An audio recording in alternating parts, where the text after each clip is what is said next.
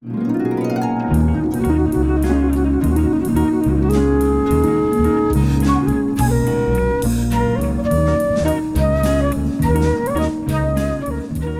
to you from the not-for-profit Mainframe Studios at 900 Keough Way in downtown Des Moines, this is 900 Views, a podcast about building community through the arts as we build an arts community. I'm your host, Pat Bodie, and today's guest is multimedia artist and entrepreneur Antonio Roddy of Studio 317 at Mainframe. His Design by the Streets artistry and brand were inspired by how he grew up on the south side of Chicago facing challenges, including a father who spent 10 years in prison for selling cocaine, and Antonio following in those footsteps in his younger years. Now Tone, as he's called, has a successful clothing line. His work is often exhibited, and on June 21st, as part of Art Week, he'll open an installation and mural at the Des Moines Partnership. Tone now works to turn struggles into strengths, those are his words, and he wants to help build the community he wishes he'd had when he was growing up. So, Tone, a natural place to start here is, what's that community you wished you had had? So when I was a kid, I had this thing, like I was born in 83, smack into the beginning of hip hop. And all I saw was like, MTV Raps and MTV. And the way that it looked like it was like Sesame Street. Like all these dudes live on the same neighborhood and they see each other and they know each other. And when I went outside, that's what I was looking for. Like, where's the MC at? Where's the graffiti artist? Where's these people? But Chicago's kind of different. Yeah. A lot different culture. And I just thought it was a place called hip hop that I could go to, and find all of this creativity going on every day. But it kind of is, but it's just not so direct, And that's what I wanted to build, was just like have more access to it. Well, tell me a little bit about how you are building that here in Des Moines, and then kind of the additional question that goes with that is, how'd you get here to Des Moines? Why Des Moines? So it's a two-pronged question. Okay. So I got here because my brother was going to Iowa State. And when I was in Chicago, I was in the street stuff, but I wanted to start a business. I never was like thinking I was going to be in the street forever. It was like, what do we do? And this is what everybody do in my neighborhood type of thing. This is what my family members do and stuff. So I came to Ames the first night with my brother. He took me out to Campus Town to a party, and I was coming around up the street, and there was like a glow over the street, over Welch. Yeah. And it was like 3,000 people outside just standing around, right? So I'm like, oh, yeah, party, right? But when I walk into it all, it's like 8 empty commercial spaces. Oh. And I was looking at that stuff before I came here in Chicago, and I was getting like $3,400, $3,500 a month for 1,200 square feet. And I saw the numbers, I took my photo, and I called the numbers in the morning. They were telling me the rent was going to be like $700, $800.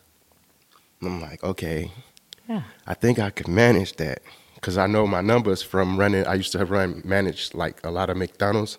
Yeah. All the McDonald's in Aurora, Illinois. So it was like I was like an area supervisor, kind of like in training or whatever. So I understood numbers and stuff. So once she said that, I had to figure out what I was going to do to pay the rent. And my first natural thing was to do food, because I knew how to manage McDonald's. Oh, so. Okay. But I also knew, I'm not a chef at all. I don't like to cook. I like to eat, but I don't like to cook. But, first qualification is to know how to eat, right? Right. Okay. But I do know a lot about branding and franchising and stuff because of my training from McDonald's. They sent me to Hamburger University, and I learned how to do all this stuff. Oh, my gosh, okay. Yeah, systems management stuff. So I decided I was going to go with Vienna beef because I could afford the cart, the stands. So it's like a hot dog stand kind of thing. Stand, yeah. Chicago dog, the famous Chicago dog, like the one, right? With all of the, no skimping on the ingredients, all the real stuff, right? So I I got the franchise with Vienna Beef. I opened up my hot dog stands, and I was doing that thing because I just wasn't confident that I was going to sell my art or sell like products or stuff like that. So you'd already kind of shifted into the art world, at least emotionally and mentally, but the entrepreneur in you took over and was going, hot dogs are my path. Yeah. But while I was in Chicago, like I said, I was looking for this place called hip hop, and I found my mentor, No Try Do Sincere. It's a rapper from Chicago, but he had a clothing store, and he would come up with products and stuff, and just like he had these flash drive robots. He sold 20,000 of them. Wow! It was the coolest thing. It was like a flash drive when they first came out. And it looked like R2-D2 kind of, but not like hip hop version or something. Yeah. And I used to just be his plugger kid, whatever he needed me to do. But he would take me and sit me in these meetings with clothing brands and all of this stuff. And I just learned, I saw it, just got to look at it, And once I started to move here, when I got here and I started to do my hot dog stand, and I was doing hip hop shows just like his shows. I didn't realize I was doing everything he was doing at the time. It was just like, that's what I know how to do. And I always had ideas to add to what he was doing, but I was just So you had a mentor? Yeah, so I kind of had a mentor, A little bit from a distance now once you get here. Yeah. But Facebook came when I got here, so I got to keep him close and everything, so that was cool. I even brought him here. He used to do, he was the only rapper with a drum line and he used to rap to the drum line. And I had him come here to Ames and perform. I had him come to Vaudeville Muse and perform. He been here probably 3-4 times and performed in Iowa, but that was the thing that, like, the seed that was in my head was he always set a good example for being like this hip hop guru kind of guy. Yeah. What gave you the courage to kind of shift from hot dogs to the full-time art and design piece? Because I would have my hot dog stand, and I had nights where I make like $2,000-$3,000 a night. It was just like drug money and stuff. So I called my best friend, and I'm telling him, hey, T, you got to come out to Iowa, man. I got this hot dog stand. I bought all of the rest of the city down in Ames, they only allow so many spots to be operated on. Yeah. But they was only $50. So I bought them all. And I had all of the rest of the spots. It was me, Super Dog, the Euro stand, and then I had every other spot myself. So I'm like, you come down. I bought another cart. I had 2. I was getting my second one. You take this one. I operate this one. We taking over the city, and but he was like, okay, yeah, that sounds good. I was supposed to go to Wisconsin and see my family. I'm gonna go up there, and then I'm gonna come down to you. When he went to Wisconsin, as soon as he got there, the feds raided, and he went to jail with a kilo of cocaine. Oh my gosh! I didn't know about that part, right? Yeah. I was all excited about hot dogs. I didn't realize, a drug dealer's not really going to give up selling drugs to come sell hot dogs. You know? But I at the time I was feeling the relief of having the street off my back. And that's what I felt so good about. Like, you should quit and sell hot dogs because, dude, it's this hardcore thing just shattered off of me and I feel so good. I'm bouncy now, you know? And that was the value that I was seeing make up the money that he was going to miss from the drug. But he don't know nothing about this. This just his boy called with a crazy idea. And he going to back me up no matter what, right?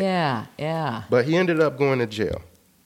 Yeah. So while he was in jail, I was just thinking, like, what the heck?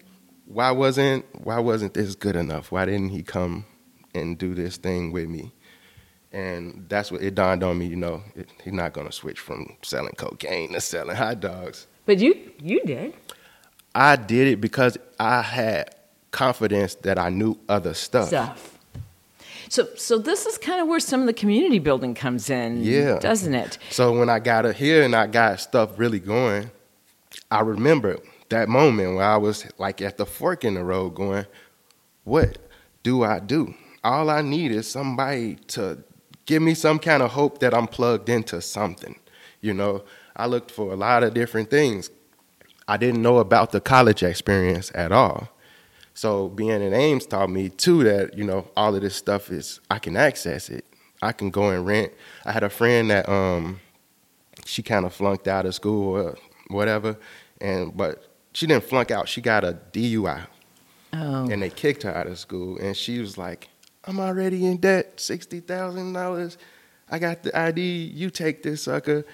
And you can go and use the design labs. You can rent all the cameras you need. You can do graphics on all the computers. I'll take you to all the labs and show you how to get everything in the design building. So I just took that as a sign from God. Like, I go here. I go here now. So I would get up in the morning. I go to classes and I figured out I could go to lecture halls and just learn whatever the subject was that I needed to learn, because I felt like college kids knew something I didn't know. You know. Do you still think that's the case? I found out that my experience is everything that they needed. Gotcha. So it's an exchange. It was no, you don't even need that education to me. It was more so you just got to have the heart to get out there and start, you know, and listen to your customers. That's why in all of this, when my friend went to jail with the kilo of cocaine, I had decided to switch to clothes. So I'm trying to figure out how do I make them understand, because I know they know clothes, they love fashion and all of that stuff, they understand it, but why do they think they can sell clothes, right? And I'm trying to figure that out. And I'm shipping off like one of my first orders, a large T-shirt, and I put it on the scale, and I had the scale on kilos instead of pounds or ounces or whatever, right? And it weighed like 1.2 kilos. And I was like, in the streets, everybody know that 0.2 is just the bag, the wrapper around the dress. So I decided to package my T-shirts like kilos of cocaine, so that I could show my friend, you already know what to do with this. So when he came home, I had a shop full of kilos of cocaine, but it's all T-shirts on the inside, and let's hit these streets, buddy. That we designed by the streets, not defined by the streets, you know? Designed by the streets, not defined by the streets. That's the shift you made. That's the shift. And so this is, you know, here I am, let's face facts, pretty mature, shall we say, white suburban woman. Mm-hmm. And when I saw these T-shirts wrapped up like kilos of cocaine, I'm sitting there going, I know this guy knows a ton about community building. He's doing some amazing work. And yet I have a little bit of this disconnect when I see those shirts. But what you're saying is, this is what's relatable for some people? This is what's relatable from the people that I know need this help the most. This is the language to speak to them. So if you don't understand it, I'm perfectly fine with that. Who cares about me? I'm going to save some lives with these kilos right here. So if you don't get it, you'll get it when you see the result, because what's going to happen in the community that I'm building is all going to happen without you. You know, right. So, you know, but if you get it, it's perfectly fine. But I found out I had women, even white women. I had some ladies come in here look like the Golden Girls. And I was standing, it was my first Friday, and I was standing in the corner like nervous, because I'm like, all of these old white ladies are going to see my stuff and they're going to say I'm trying to be a drug dealer and what the heck. And I saw the two ladies walk in, and I got a skid that looked like a pallet of cocaine bricks. Yeah. And there's some books in there, like entrepreneurial books in it. And they stopped and they're looking at the piece, and then one lady punched the other lady. And I was like, whoa, what's up with that? Later on, a few minutes later, one of the ladies worked her way around to me, and she asked me what was going on. And I told her, you know, the story I just told you. Yeah. And then I told her these are kilos of cocaine, and she was like, oh, I love it. And I was like, whoa, okay. And then she like leaned over to me and was like, I went to jail. And it's like, this is like a white-haired 80-year-old looking woman or something like that. And I was like, this is going to be okay. Everybody got a struggle that they got to overcome. And a lot of this stuff, when you're in the street, it comes with this in a lot of different ways. Even if you was an addict, you still got to deal with the fact that this out of here, you know, you don't get to escape that drugs exist. You just have to learn how to overpower your urge to want them or whatever. So, you know, and, you know, being in the street, the hustlers, they just need a new hustle. That's really it, you know. And it's a big drug dealer named Big Meech in Atlanta. You know, BMF is a series called BMF 50 Cent. He did it on Starz. Oh, okay. But the real one, when he went to jail, and this was like my idol when I was in 18, 19. When right? you were wanting to be in the hip hop world, right? Yeah. So he said on a documentary that he had that said, the crew gonna be as good as the leader. If you got a robbing leader, then the crew gonna be full of robbers. If you got a hustling leader, then you're gonna have a real hustling crew. It's just about what you're gonna provide for them. And by me being in a position where I used to be that guy for my neighborhood, I just need a new, same rules, same hustle with a new product. So you're a hustling leader? I'm a hustling leader, but I'm a thinker. Thinker leader too. Yeah. I'm the ideas guy. I'm gonna think it through. How's this gonna affect us? You're even gonna do the math to go with it too. It sounds like to me. Oh yeah. So you're a thinker leader, hustler leader. You're not designed by the streets, not defined by the streets. You're making these pieces really relatable to folks who need that. Need that, right? Yeah. So how's it going? I mean, how big is this community coming to be? And are you starting to have success here in Des Moines, Iowa, with capturing that hip-hop community you were aiming for? Or has your vision changed a little? This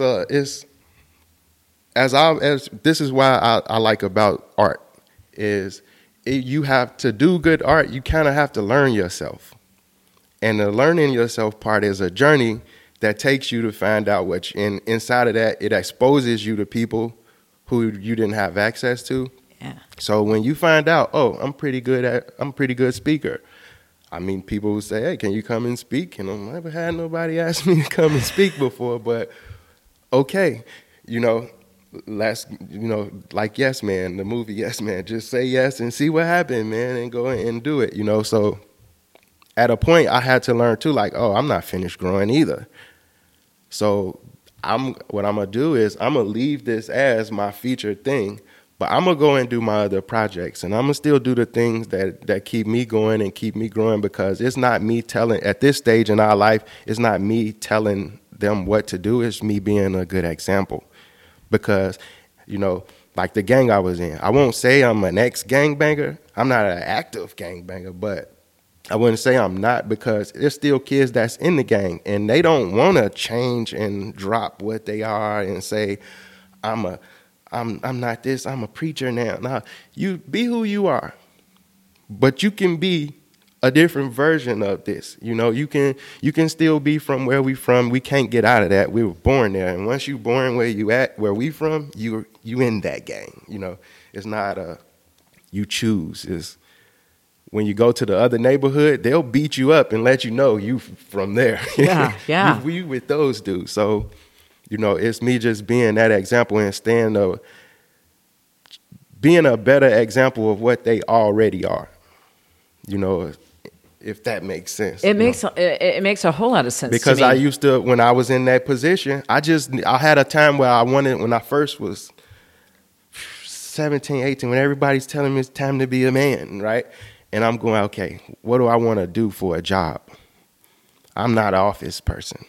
I probably would have been better in the Army or being a cop, but it's not cool not being a cop in my neighborhood, So everything, I was a basketball player. I'm real athletic and stuff. So I was looking, I'm like, okay, so maybe running my own business or something.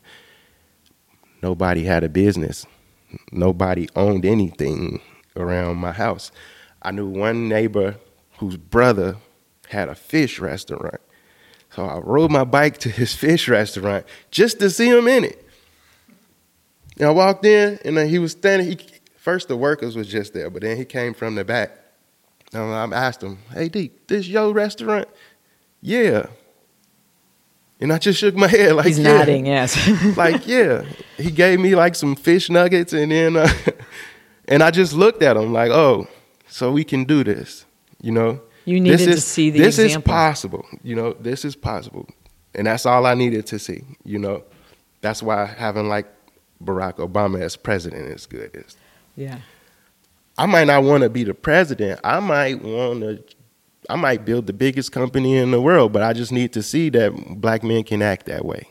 We can handle that pressure. We can do whatever anybody else is doing and still be cool. You know, That was the thing about him too, was he was still cool. He was still cool. You don't have to stop being you to be successful. You can just be you, because all of our examples, you know, from growing up, they look like Donald Trump or somebody. They look like straight businessmen, red tie, blue suit, you know, and it's like, okay, if I want to get in that room, I got to do that. But then like Russell Simmons just wore his Phat Farm sweater to every meeting.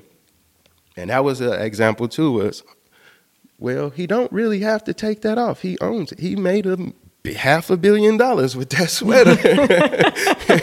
It's cool if he wear that wherever he want to wear it, and nobody going to tell him to take it off.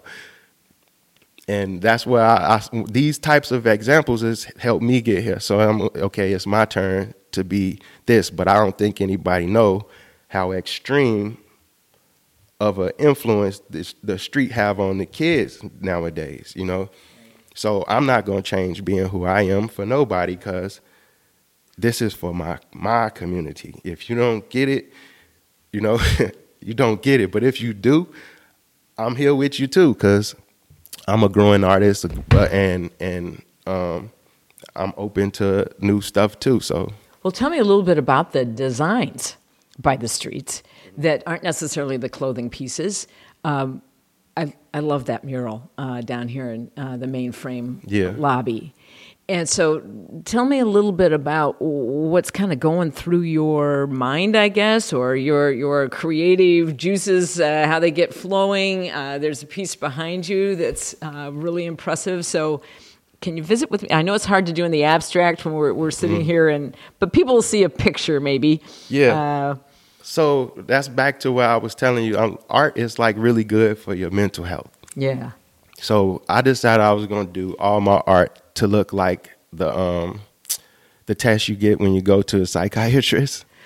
A Rorschach test? Yeah, where they give you like the ink blot and you tell them what you think you see, right? Yeah. That's the city called hip hop that I'm talking about. To me, it's like, it's what I see. Everybody else do something else, and the city might look different depending on which angle you come into the city from. The skyline is different. But the one thing that's always consistent in the middle of my murals is the one building that looks like a speaker, one looks like a spray can, and the other one looks like a pencil. But it's a building shaped like that in every city. Yeah. Pretty much, right? Depending on what angle you coming into the city from, they might be in a different lineup, you know. But they all exist in every place. We all got this place inside of us, you know. I call it Liddy City now. It's Liddy City. L-I-T-T-Y. L-I-T-T-Y, Liddy City. That's Liddy is like means popping, like the happening place to be, right? Nowadays, that's what the kids would call it. You know, it's lit. Yeah. You don't get invited to Liddy City. You don't plan to go there. You just end up there. You do something dope and you end up there. That's just great. You know, and what's going on is Liddy City is the #1 importer in the world for creative ideas. It's got a really budding arts and community sector of town that's really fun to visit. You should come sometime. Well, this podcast, you're going to end up here. You're ending up in Liddy City right now, you know. Well, and folks listening can go to designbythestreets.com and start clicking around like I got to do. And I felt a little bit like I was in Liddy City. Yeah, that's what I did. I designed a website to feel like you visiting a surreal neighborhood. Yeah, but it's still an element of danger in this city. It's not like a perfect place, you know what I mean? things still happen. Art theft still happen in the art community. You know. Well, tell me real quick a little bit about what's happening on June 21st, so that folks can hopefully join you for part of that by the Skywalk at the Des Moines Partnership, which is at 7th and Locust, folks, for those who don't know. The 21st is the downtown day for Art Week. Art Week is the week where everybody, all the artists in town, we kind of join together and do like events, or we join together and do one event together. You do your reveals, galleries help out. And it's the week leading up to the Arts Festival. Des Moines turns into Liddy City during Art Week. But I'm doing a mural and an installation at the Des Moines Partnership Building. It's going to have an element of AR to it, AR map and projection mapping to it, and some other surprises I ain't going to let out until you come in and experience it. But it's kind of inspired by the Rouen Grand Prix that used to happen here. Yeah, until Des Moines turned into Liddy City in 1989 to 1994.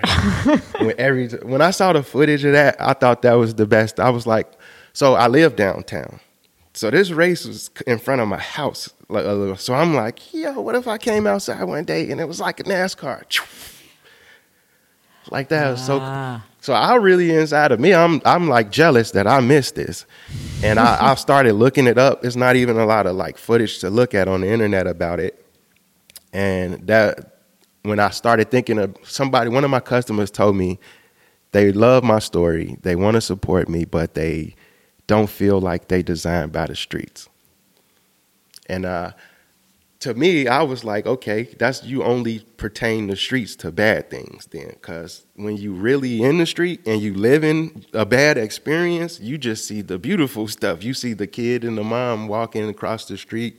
You see the nice cars. You see the culture that goes inside of it, because you trying to escape the pain and suffering that you going through, right? So I understood those parts, but I'm like, okay, so how do I make other people feel like they connected to what I'm doing? And then I learned about Scoop the Loop, because I live downtown. Yeah. And, that Des Moines, we got Scoop the Loop. We got the Rouen Grand Prix. Racing culture is a big thing here. That's street culture. Yeah. It's just because your street culture is not my street culture don't mean you're not from the streets. If you ever cross the street, you in the street.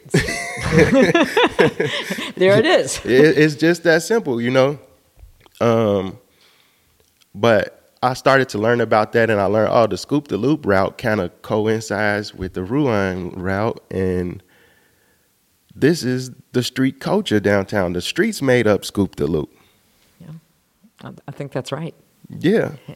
So this is going to be kind of reflected in this piece at the partnership in some way. Yes. And some folks are going to see it more immediately than others, but probably all of us, if we give it a little contemplation, maybe a little slow art here, we'll be able to make some level of connection to your vision of the streets. Yeah. It's going to be real cool. I mean, having the AR and the VR elements to it that's going to be crazy. Yeah, I'm excited to see it. Can you give us the times real quick? It's late. So I'll be over there at between 11 and 2 when the Local Bites food court is open. But it's in the Des Moines Partnership Building. Yeah. That's the busiest time of the day. So I just decided to do it at that time. And the same day, I had a putt-putt golf installation at Mainframe in our putt-putt golf event that we have a lot of artists making different types of artistic putt-putt golf stuff here. Oh, man. On the same day, yeah. So you're really able to tap into the creative juices on a regular basis and serve as an example to others and do community building in that way. And I know I'm a little overtime here, but I'm loving this conversation, so I just got to keep going for another minute here, if you don't mind. And tell me a little bit about the arts community piece of all of this. To what extent are you getting supported as an artist? You're clearly doing a lot of great work as an example to others at a minimum. Yeah. But for you and your creative pursuits, how well is the community or the streets supporting you? Oh, they support me just fine. The thing is, I kind of haven't even started pushing everything yet. Like Art Week is my kickoff.